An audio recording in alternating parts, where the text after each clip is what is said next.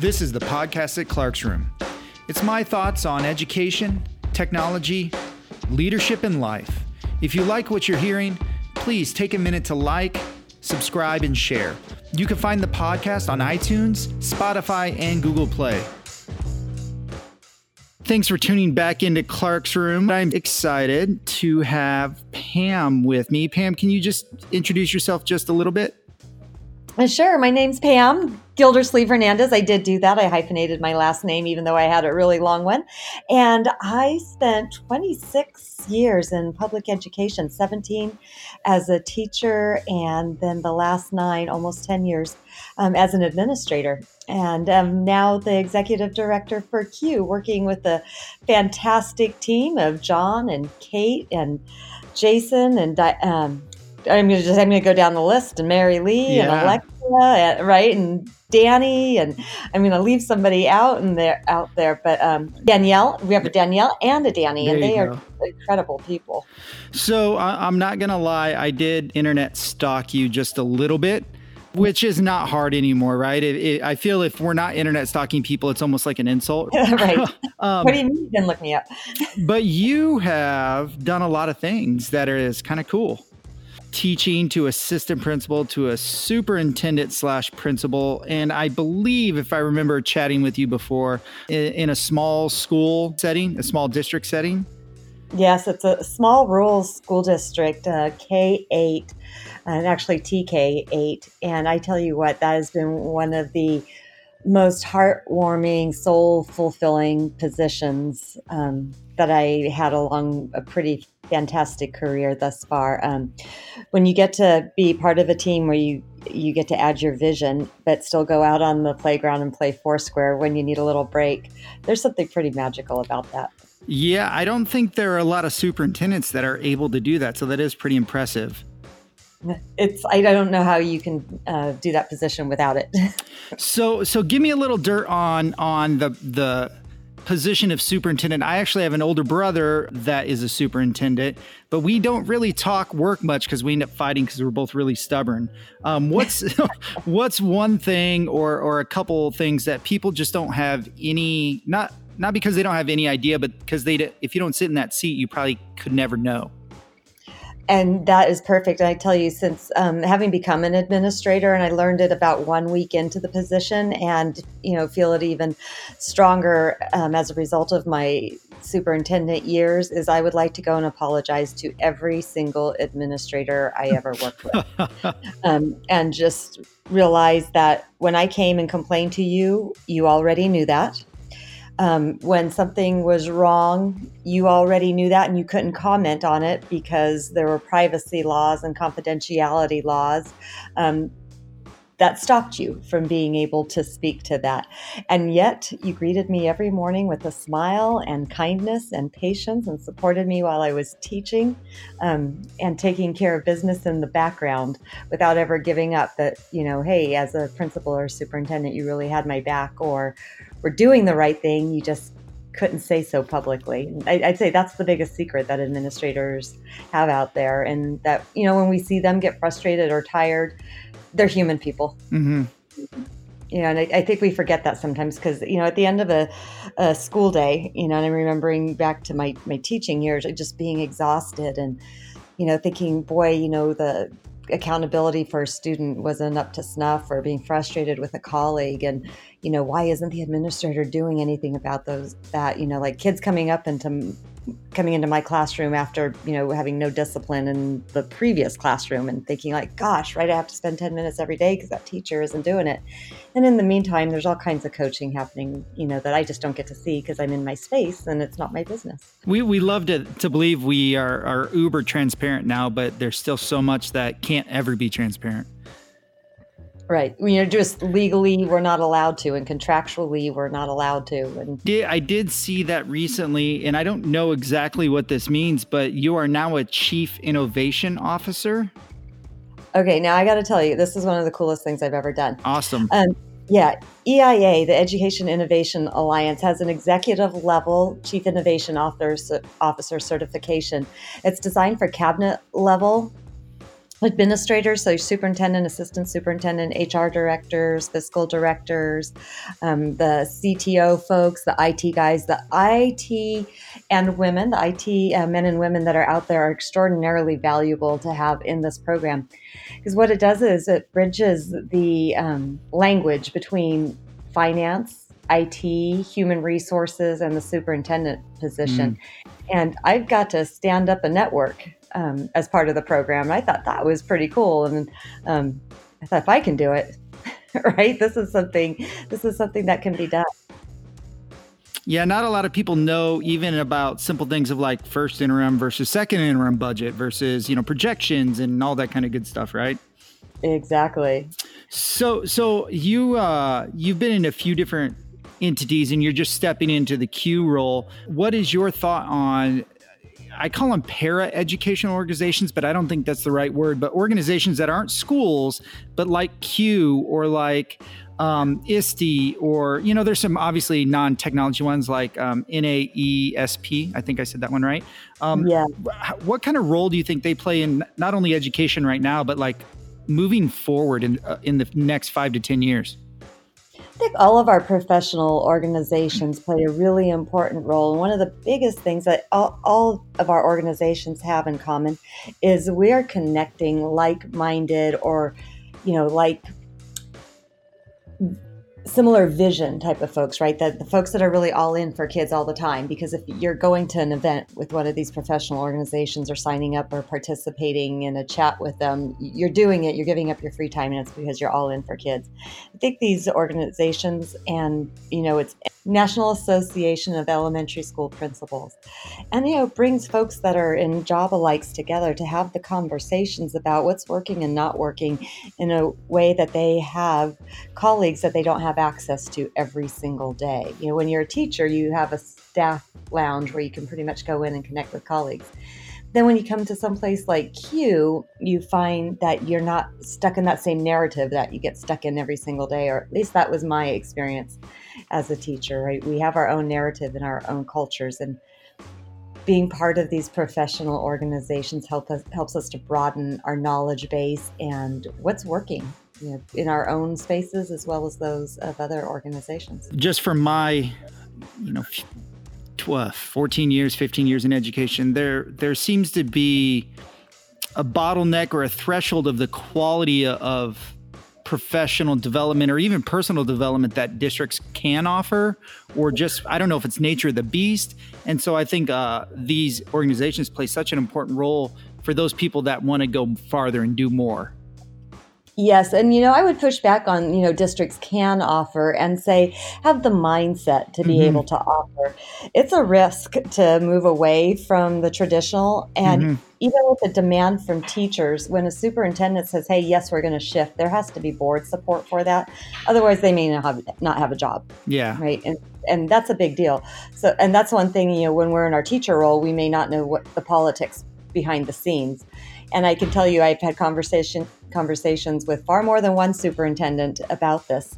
When teachers are demanding that level of engagement and personalized learning, and we know that's the way we need to be doing things, and then supporting our administrators over the long haul to be able to implement those system changes. Because otherwise what we're just seeing is, turnover in those lead positions that bridge management, classified, and certificated. I love asking this question, and there's a variety of answers, but if you had a magic wand and someone said, hey, you could fix one thing in all of, the educational system that we have right now in our country, what would you focus on? What would be your one thing? My one thing would be to make sure that every single child that needs access to a school counselor during the day would have that access.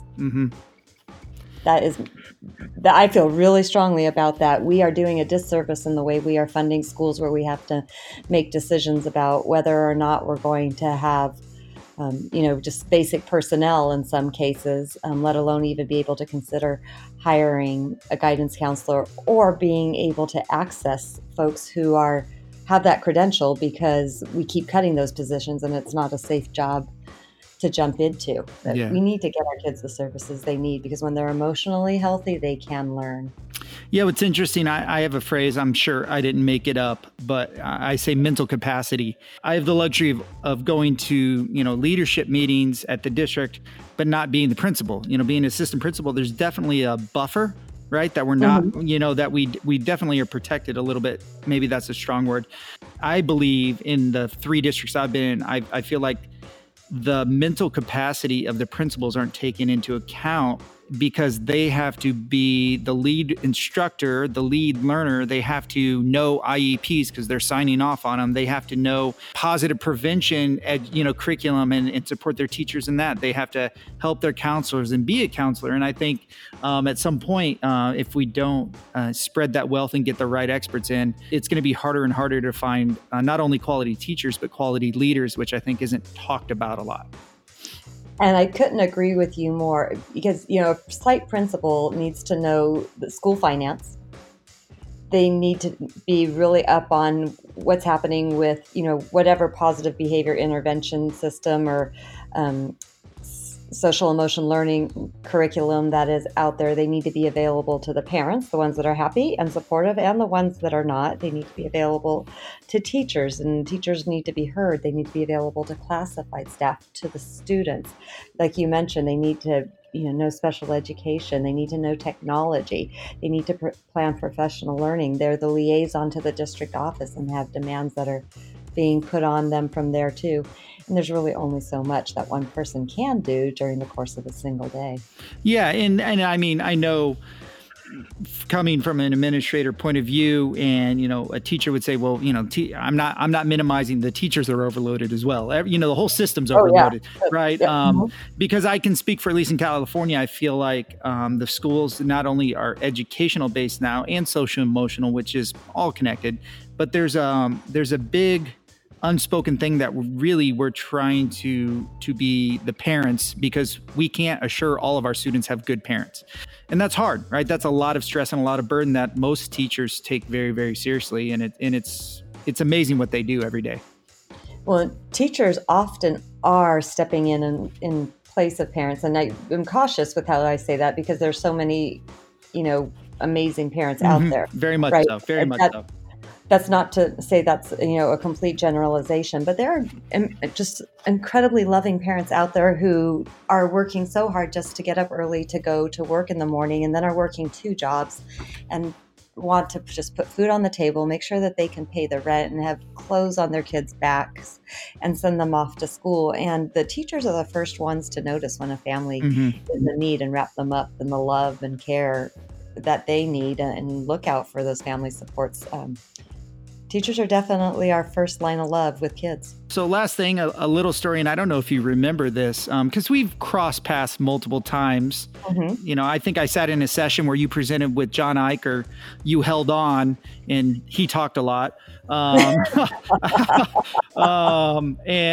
Just here or there. But do you remember the one night at Lead where we ended up watching live music? I think it was you and Mike Lawrence and one other person who I can't remember her name. And Mike actually got up and sang with the band for a song or two.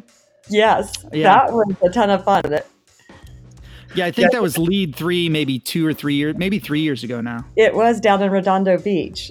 Yeah, and because I remember sitting there just being able to listen and be a fly on the wall, because you can't replace institutional knowledge. And so that was a lot of fun, and I thoroughly enjoyed that. So I thank you for that time and being able to just listen and learn.